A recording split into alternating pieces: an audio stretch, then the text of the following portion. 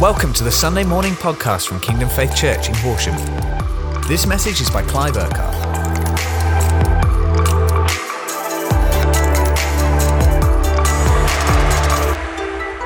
Great to be together today, and I want to start this morning by sharing a word that somebody had in the church here. Somebody who gets a lot of dreams, prophetic words, and I just want to share this for the first few minutes and then go into the word as a result of that. And this lady was on a walk on VE Day last Friday. And as she was walking, God began to speak to her, and she sort of had a bit of an open vision, really, in the context she was in. So I want to read this. This is really, really encouraging, and hopefully it's going to just release faith for what God is doing and what He is going to do. So this is what she wrote. I was praying and thanking God for VE Day and all that means for us when I was overwhelmed with almost euphoria about His victory. It really knocked me sideways, and I heard Him say, "Victory in Europe," over and over. I was walking through a field praising Him, and He clearly said, "Stop and look." I was at the top looking down over the field and saw in the Spirit a huge army. At the front was Jesus seated high on a white horse, and He was holding His standard or battle flag. And I saw it was blood red and dripping. It is indeed the blood that is the ultimate victory and leads the way. It's the first thing that we confront the enemy with. Behind Him, I saw 3 male riders on horses, and I instinctively knew it was Moses, Abraham, and David. Behind them were multitudes divided into 12 sections, the 12 tribes of Israel, each raising their standard. Behind, in between, and surrounding them were the vast angel armies I have previously seen, huge, golden, strong, serious, and ready. Then I was taken up high to see more of an aerial view. I could see this huge army was slowly, victoriously making their way all over Europe. As they passed over a nation, that golden anointing oil was left behind, cleansing. The army was not rushing into battle. This army were on a victory parade. The victory is already won, and now the victors slowly make their way through Europe, slow enough so that everyone can stop and see who indeed has brought this victory. I didn't sense this was to do with the virus, although it might be linked. This was really signaling the move of the Spirit at the coming Pentecost. My sense is it's showing us His victory will be manifest. It will be Him that receives the glory as people's eyes are open to see the King of victory. Leaving behind this oil of revival in Europe, revival of our hearts, not just churches as we know them. It's left me with this huge knowing in His victory, victory over death and victory in death, victory in every area, and it's coming soon. Wow. So powerful and so encouraging. You know, God loves to speak to us and show us what He's doing now spiritually, because often we see things in the natural and we hear a lot of things in the natural, but God wants to speak and help us to understand what is going on in the Spirit, what's going on spiritually, and what is He also about to do. Why? So that we are filled with hope. Biblical hope is God's certainty on its way. So we're filled with hope, but also filled with faith, which helps us to see things in the way that God sees things. That in the natural that we're in now, God helps us to see how He sees things from the spiritual point of view, but also that helps us to know how to pray into what is currently happening, but also how to pray into what God wants to do. So it's awesome. God's angels, angelic forces are on the move. The Holy Spirit is on the move. But it also encourages us in the next few weeks that there's a fresh release and outpouring of His Holy Spirit. There's a lot of prophetic voices coming out at the moment about Pentecost and what's about to happen. And as we're in the midst of this whole virus scenario and lockdown, and we're beginning to, at least the kind of just some initial things of a slight kind of lessening of the lockdown, things are going to be changing coming out of this thing. We know we're not going to go back to normal. We know things are going to be different. And at this moment, God is also beginning to release His Spirit and will pour His Spirit out in a fresh way. So Pentecost is a couple of Sundays away, and we are going to come into that expectant that God's going to release His Spirit in a powerful way in a couple of weeks' time. So off the back of that, let's get into the Word this morning. Let's continue with our whole theme of simply Jesus and living the Jesus life. And we're going to look this morning in Matthew chapter 5 at some verses from 1 to 16. And these verses are at the beginning of what we know is called the Sermon on the Mount. Matthew chapters 5, 6 and 7. Jesus gives a brilliant teaching in these few chapters. And what He does is he's talking about the kingdom life that he came to bring, and the kingdom life that people can now be part of and live in their lives. And Jesus in these chapters really speaks right into the midst of a religious culture where the religious leaders of the day were basically saying it's all about the outward, it's all about what you do, the outward appearance. Doesn't matter what the inside's like as long as the outward looks right. And Jesus came, and what did He do? He addressed the issue of the human heart. He began to speak beyond the facade, beyond the outward, and He began to speak into the heart of people's lives. Why? Because God was wanting to come to bring His kingdom so that His kingdom life would come on the inside of people. And this is what Jesus came to speak about, to show how to live this kingdom life and what was possible for people to receive and come into themselves. Jesus wanted to blow all the religious kind of lifestyle that the religious leaders, He came to blow that away, and He said, no, you can have a real relationship with the real living God, and I've come to show you who He is and what it's like to know Him. And so let's unpack these first few verses of Matthew chapter 5 today, because we're going to talk about this kingdom that Jesus came to give, this kingdom life that He came to give. And what is that kingdom life? It's the Jesus life.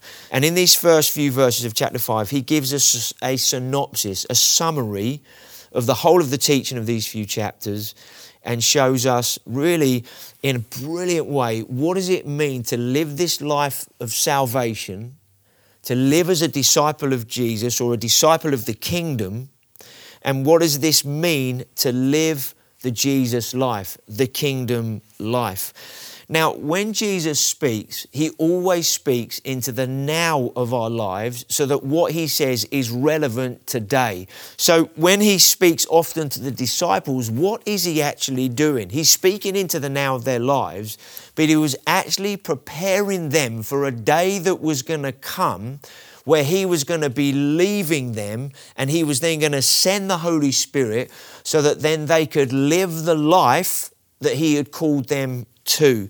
And that's what Jesus is doing at the moment. He's speaking to us about, in the midst of whatever's going on now, how do we live the Jesus life? How do we live this kingdom life? And how is He preparing us for a fresh release of the Holy Spirit, Pentecost, in a few weeks' time, so there's a fresh release for everything He wants to do in a completely new way, with a new release of His life and power to accomplish all of what is ahead of us. How many of you believe that?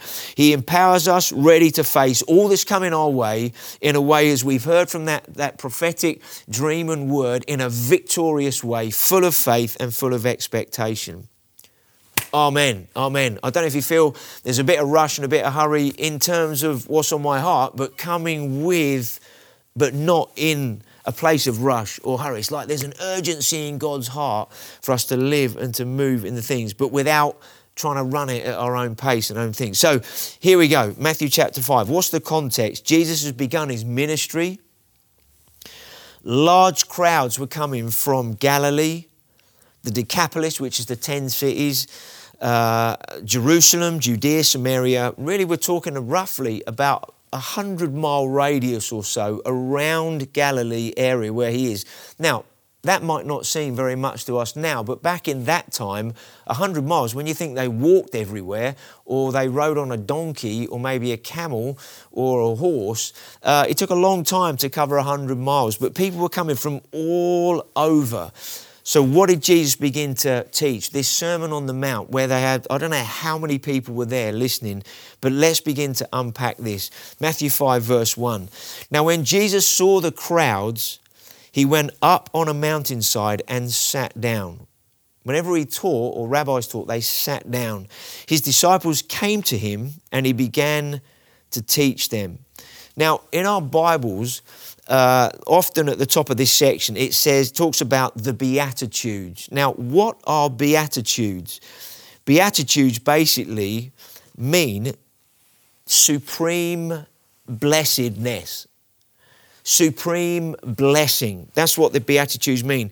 What does the word bless mean? Because what Jesus is going to teach is how do we live in the supreme blessing of who God is. And so the word bless means to be fulfilled, to be blissful, to be happy. To be blessed also means when God is present and involved in someone's life, where his hand is at work, directing their affairs for his divine purpose. Wow. I want to live in God's blessing. I want to live as a blessed person in that way. We are blessed when we have Jesus in our life, when we're born again, when we know him. We are blessed. But what does it mean to live blessed? We've just unpacked that now. So as we go through what it says here about a number of ways that Jesus talks about, blessed are those who X, Y, and Z, we're going to uncover in a few minutes. What does it mean? Because Jesus, what he does in a few verses, he unpacks salvation, discipleship, and what that is going to mean and what we might face in our lives as a result. So in these few verses, he's going to unpack stuff in a really simple but brilliant way, okay? So verse 3, what does Jesus start with? Blessed are the poor in spirit, for theirs is the kingdom of heaven. Now, when he talks about poor in spirit, he means spiritually poor. The word poor there means, connected to being spiritually poor, means to be like a beggar, to live in utter helplessness, abject poverty, complete destitution. That's what he's talking about spiritually. When you don't know God, you are spiritually living like a beggar in utter helplessness, abject poverty, and complete destitution spiritually. Then what does he say? The people who are living like that, theirs is the kingdom of heaven. This is who the kingdom is for. This is who the fullness of his life and the richness of his kingdom is for.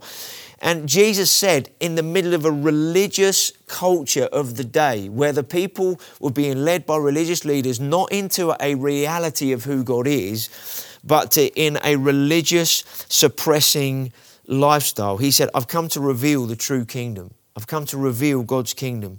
I've come to show you what you can have and what you can be part of. And if you don't know God in a personal way, you are poor in spirit, but the kingdom is exactly for people just like you. So he's saying, if you're poor in spirit, you qualify for everything that God the Father wants to give you. Brilliant. So he came with some amazing good news, unpacking the kingdom. Huge statement to make in that religious culture. But what does he start with? He said, if you're poor in spirit, if you're not spiritually alive, if you don't know God, if you don't have a relationship with him, the kingdom is just for you. It's the perfect thing that you need in your life. Then what does he do? He moves on from that initial message, okay, of saying the kingdom, God's rule and reign, his richness, his fullness is for you. He then says this in verse 4, blessed are those, fulfilled, content, happy are those who mourn, for they will be comforted.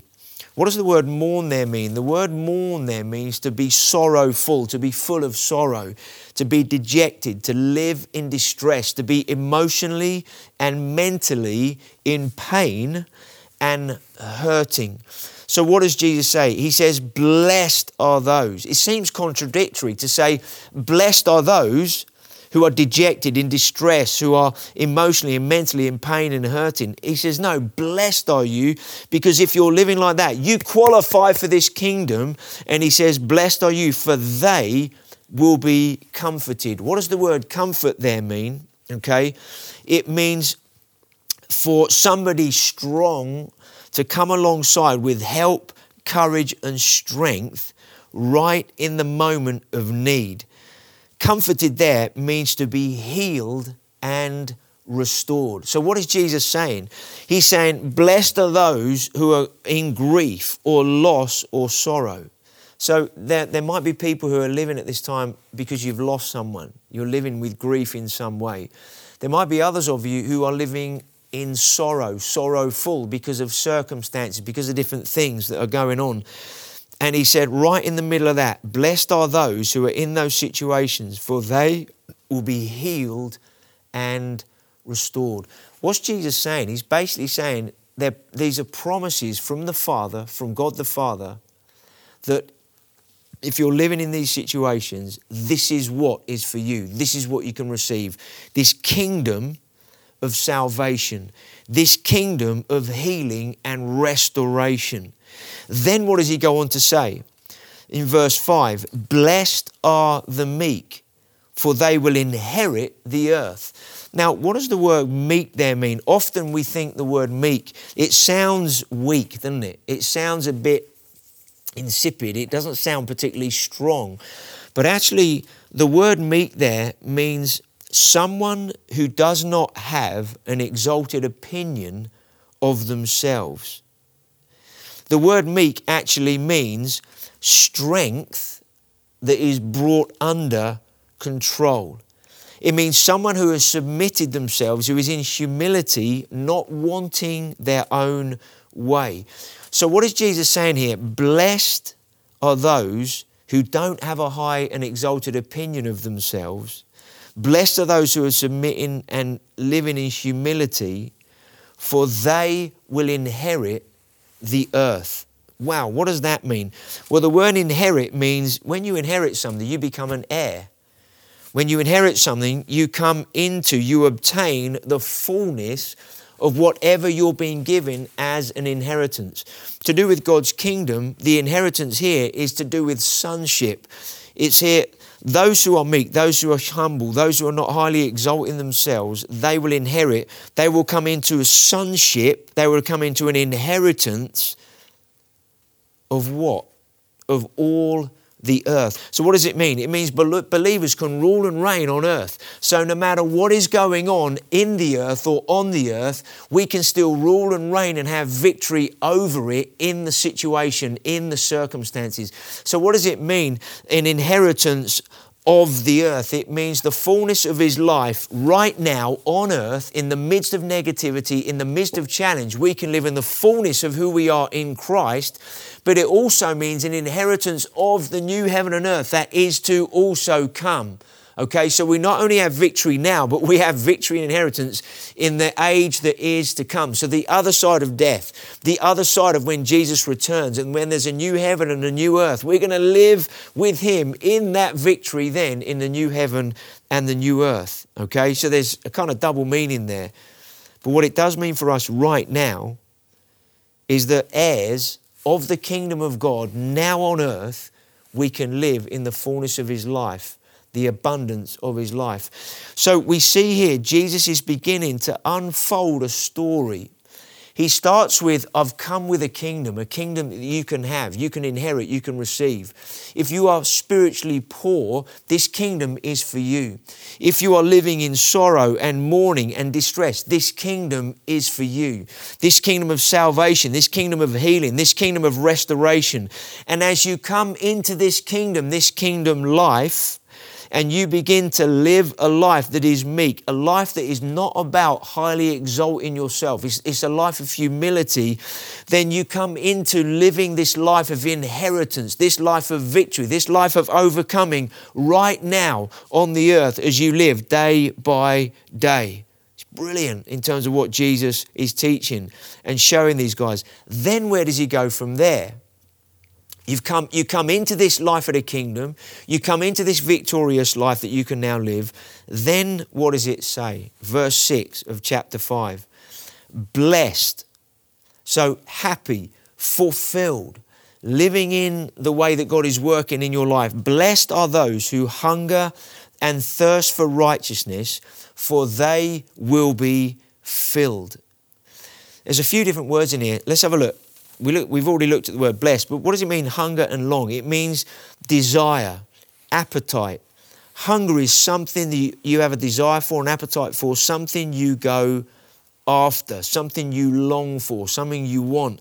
And so it says, blessed are those who hunger, desire, have an appetite for, and are going after, and thirst. When you have a thirst, you want that thirst to be quenched. You want to drink of something that's going to quench that thirst. And what is Jesus saying here? Those that hunger, have an appetite. Those who drink, those who go after righteousness. What is that? Righteousness is God's life in us being expressed through us, so that what is wrong becomes right. The things that are out there, so that God's righteousness, God's justice is outworked in us and around us. So we want to live the right thing in the right way. We want to live God's way and His nature and character being expressed through us in the way that He wants it to. So when we live in that way, what does, again, God's promise say here? They will be filled. They were filled with what?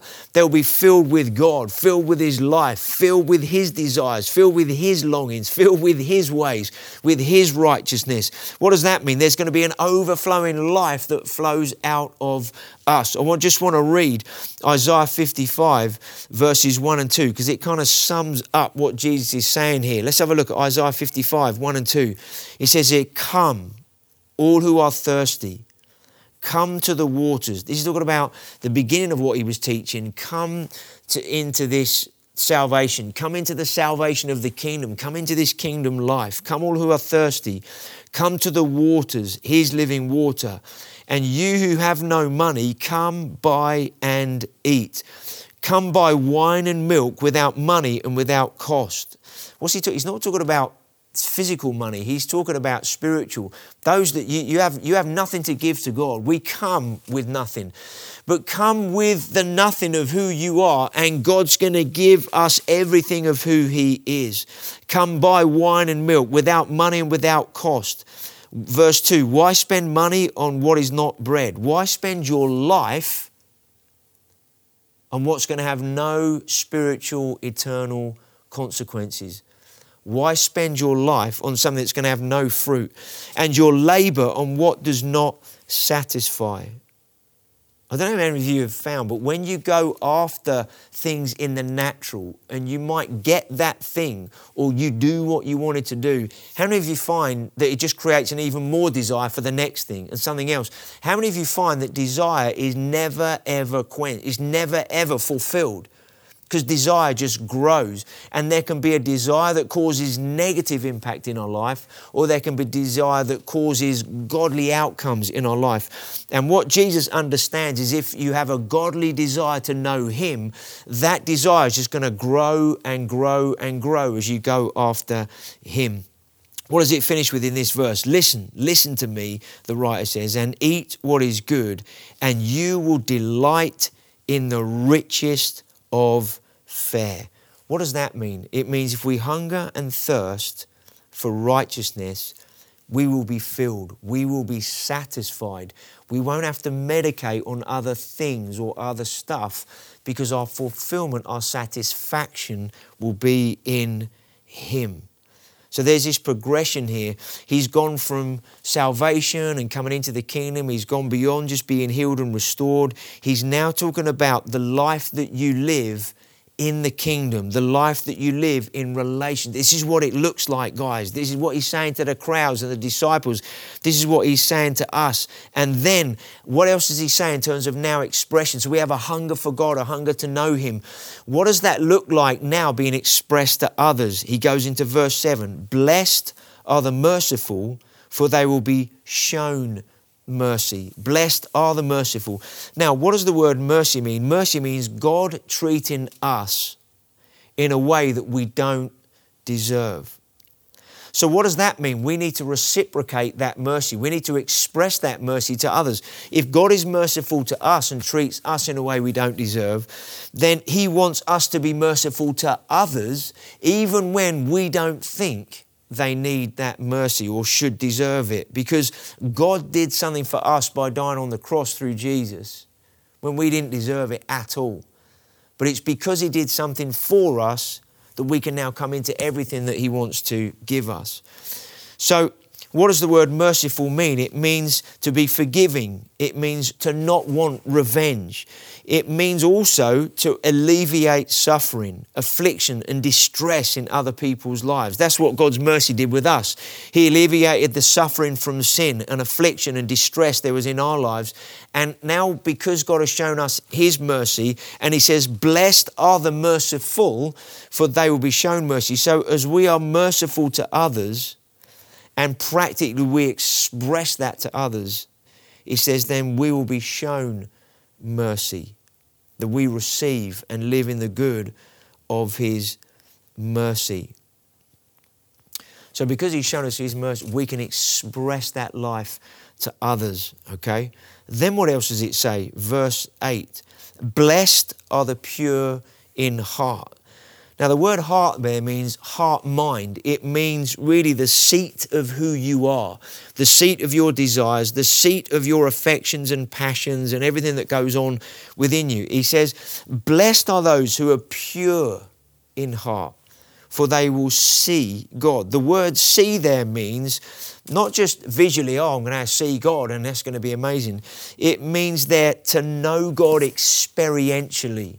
That's what it means. Blessed are those who at the seat of their lives, the very essence of their being now, because they've come into a relationship with God, his salvation is real, his healing and restoration is real. We're beginning to live in the good of this life that he's called us to live this blessed life, this Jesus life. It then says, okay, at the seat of our lives, blessed are those who are pure in heart.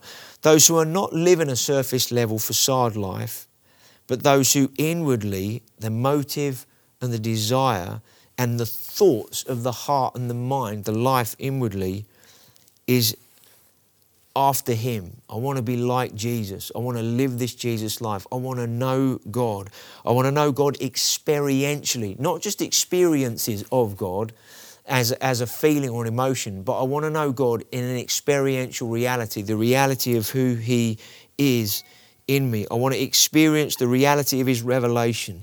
The word see God here means to be exposed to him, to encounter him, to witness him firsthand and experience him and be in his presence. Pastor Collins said something recently, a few weeks ago, in a short blog he did for the congregation down in Taunton. He said that there are two kinds of believers. There are those that have primary faith and those that have secondary faith. And he said that during this season of time, God is wanting to move everybody from being a secondary faith person to a primary faith person. What does that mean? Somebody who has primary faith is somebody who knows God and goes to God first. Somebody who, when God speaks, they believe, they trust in him. They don't necessarily need somebody else to ignite their faith or give them faith or lead them constantly. God wants us to be primary faith believers, especially in this time where whatever's going on, we go to God first. We say, Father, what are you saying? My trust is in you. I want to be a primary faith person. I don't want to be a secondary faith person or believer where I'm reliant on someone else's faith to be in faith. No, I want to be a primary faith person. And this is what Jesus is speaking about here. Blessed are those who are pure in heart, because they will experience, they'll begin to grow and know the reality of God in their own life. Then what does he say going on from here? He says in verse 9, blessed are the peacemakers, for they will be called sons of God. What is a peacemaker? A peacemaker is different to a peacekeeper. A peacemaker is somebody who brings reconciliation, somebody who brings peace into a situation where there isn't peace. What does that mean? It really means to bring God's salvation, the peace, the reconciliation of His salvation to others and all that that means. And it says here, blessed are those who are peacemakers, for they will be called sons of God. Who are sons of God? Sons of God are those that have surrendered and given their lives to Jesus. They've become children of God. They've become sons of God. They now have the spiritual DNA of Jesus on the inside of them, God's life, nature, and character. And what does God want to do then? As Jesus is speaking in this unfolding message that He's bringing about, what does it mean to live a blessed life? What does it look like to live blessed? Part of that means to be a peacemaker, to somebody who takes the salvation that they have received and living in the good of, and they now take that to others so they can be reconciled to God, so that they can also be at peace with God. It's reproducing the spiritual DNA. It's really living as a disciple of Jesus that God is speaking about at this time into our lives. So let's just see and unfold a little bit more the succession, the unfolding story that Jesus is giving. Verse 10, blessed are those who are persecuted because of righteousness, for theirs is the kingdom of heaven.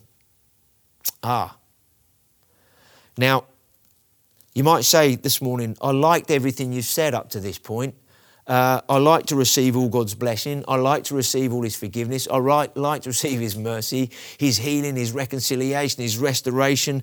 I love to encounter Him and see Him and meet with Him. And that's the kind of Christianity that I love. I love that. I love that. Tell me more about that. Now, Jesus goes on another step because He's saying, hey guys, there's a maturing. There's a deepening. There's something more to live in this kingdom life than just being on the receiving end of all of God's goodness in the way that I've been explaining to you so far. This is what Jesus is saying to the crowd. He then says there's some other realities to living this life as well. What does He say? Blessed are those who are persecuted because of righteousness, for theirs is the kingdom of heaven. Wow. He's saying those who are living this righteous life, you will be persecuted. You're going to face some stuff that in the natural you might not like, that might not be easy. But when you face that, what Jesus is saying is, know that you are blessed. I am with you in the midst of that. I'm working out my plans and my purposes all the way in the middle of all of that. So what's He basically saying? When you live the righteous life, you are living the right thing. You are doing the right thing. But there might be some opposition that comes your way. But the life that you have can never, ever be stolen. So what's Jesus doing? He's preparing people. He's letting them know, hey, there's this kingdom life. And sometimes when you live the kingdom life, there's things that happen around you that don't necessarily go according to the way you would like them to or the way you even think they should. But in the midst of challenge, opposition, and even persecution, you are blessed. Continue to live the kingdom life. Continue to live in my righteousness, okay? So important. This is Jesus speaking about spiritual character and strength in our lives. Then where does He go from here? Verse 11, blessed are those when people insult you. So He doesn't say, blessed are you if people. He says, when people. So when we live this life that God has called us to, sometimes you're going to get insulted. Sometimes you're going to get persecuted.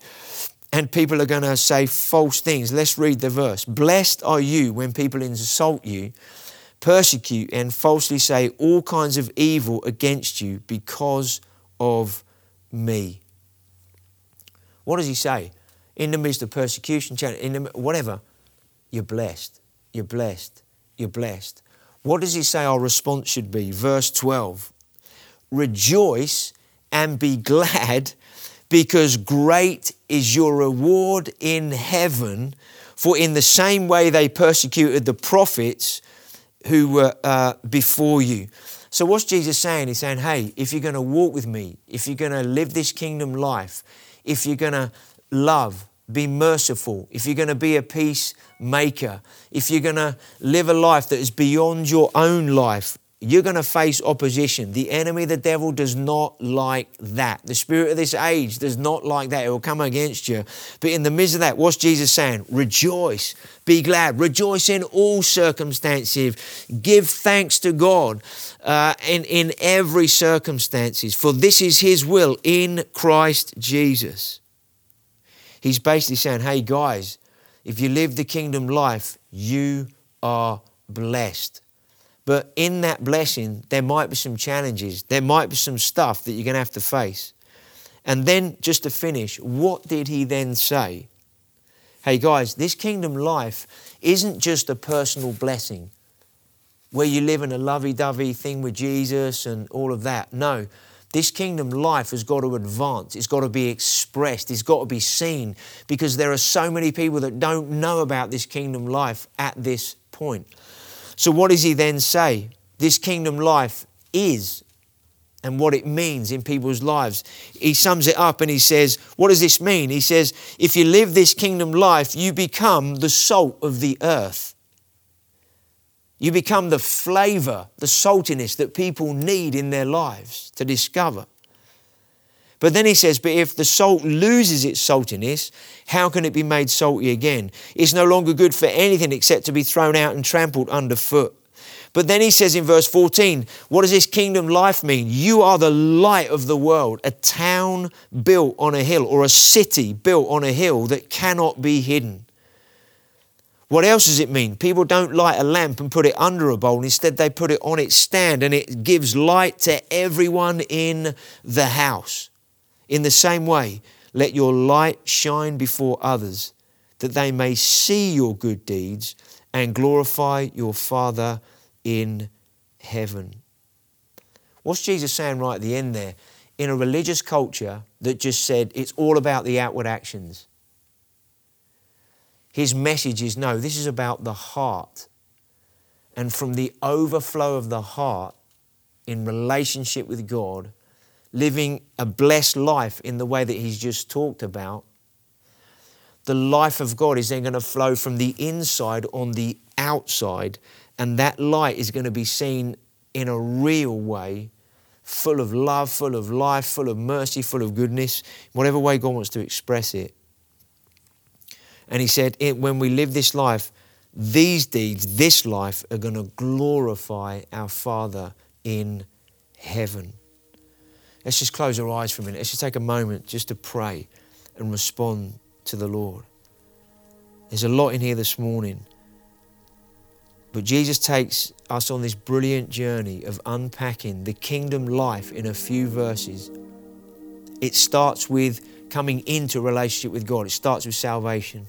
Come into this kingdom life. Be born again. Start a totally new life. There might be people watching this morning and you don't know Jesus. You've never responded to Him. You don't have His kingdom life on the inside of you. You're not part of His kingdom in that sense. Maybe for some of you, your first response today is say, Jesus, I want to have this kingdom life. I want to receive this kingdom that you want to give me. I want to come into relationship with me. What does His kingdom life mean? It means His rule and reign in us, that He becomes Lord in our lives. Now, if that's something you want this morning, you can respond to Him and say, Jesus, I want you to be Lord today.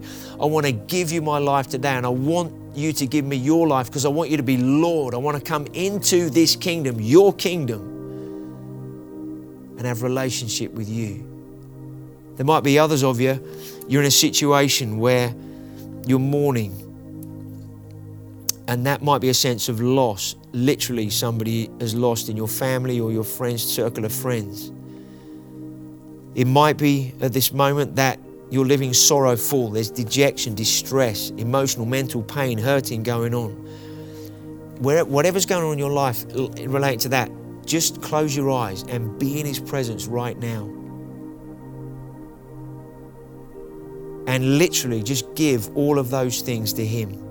The distress, the dejection, the pain, the hurt. Say, Father, I give it to you. I let it go. I put it in your hands.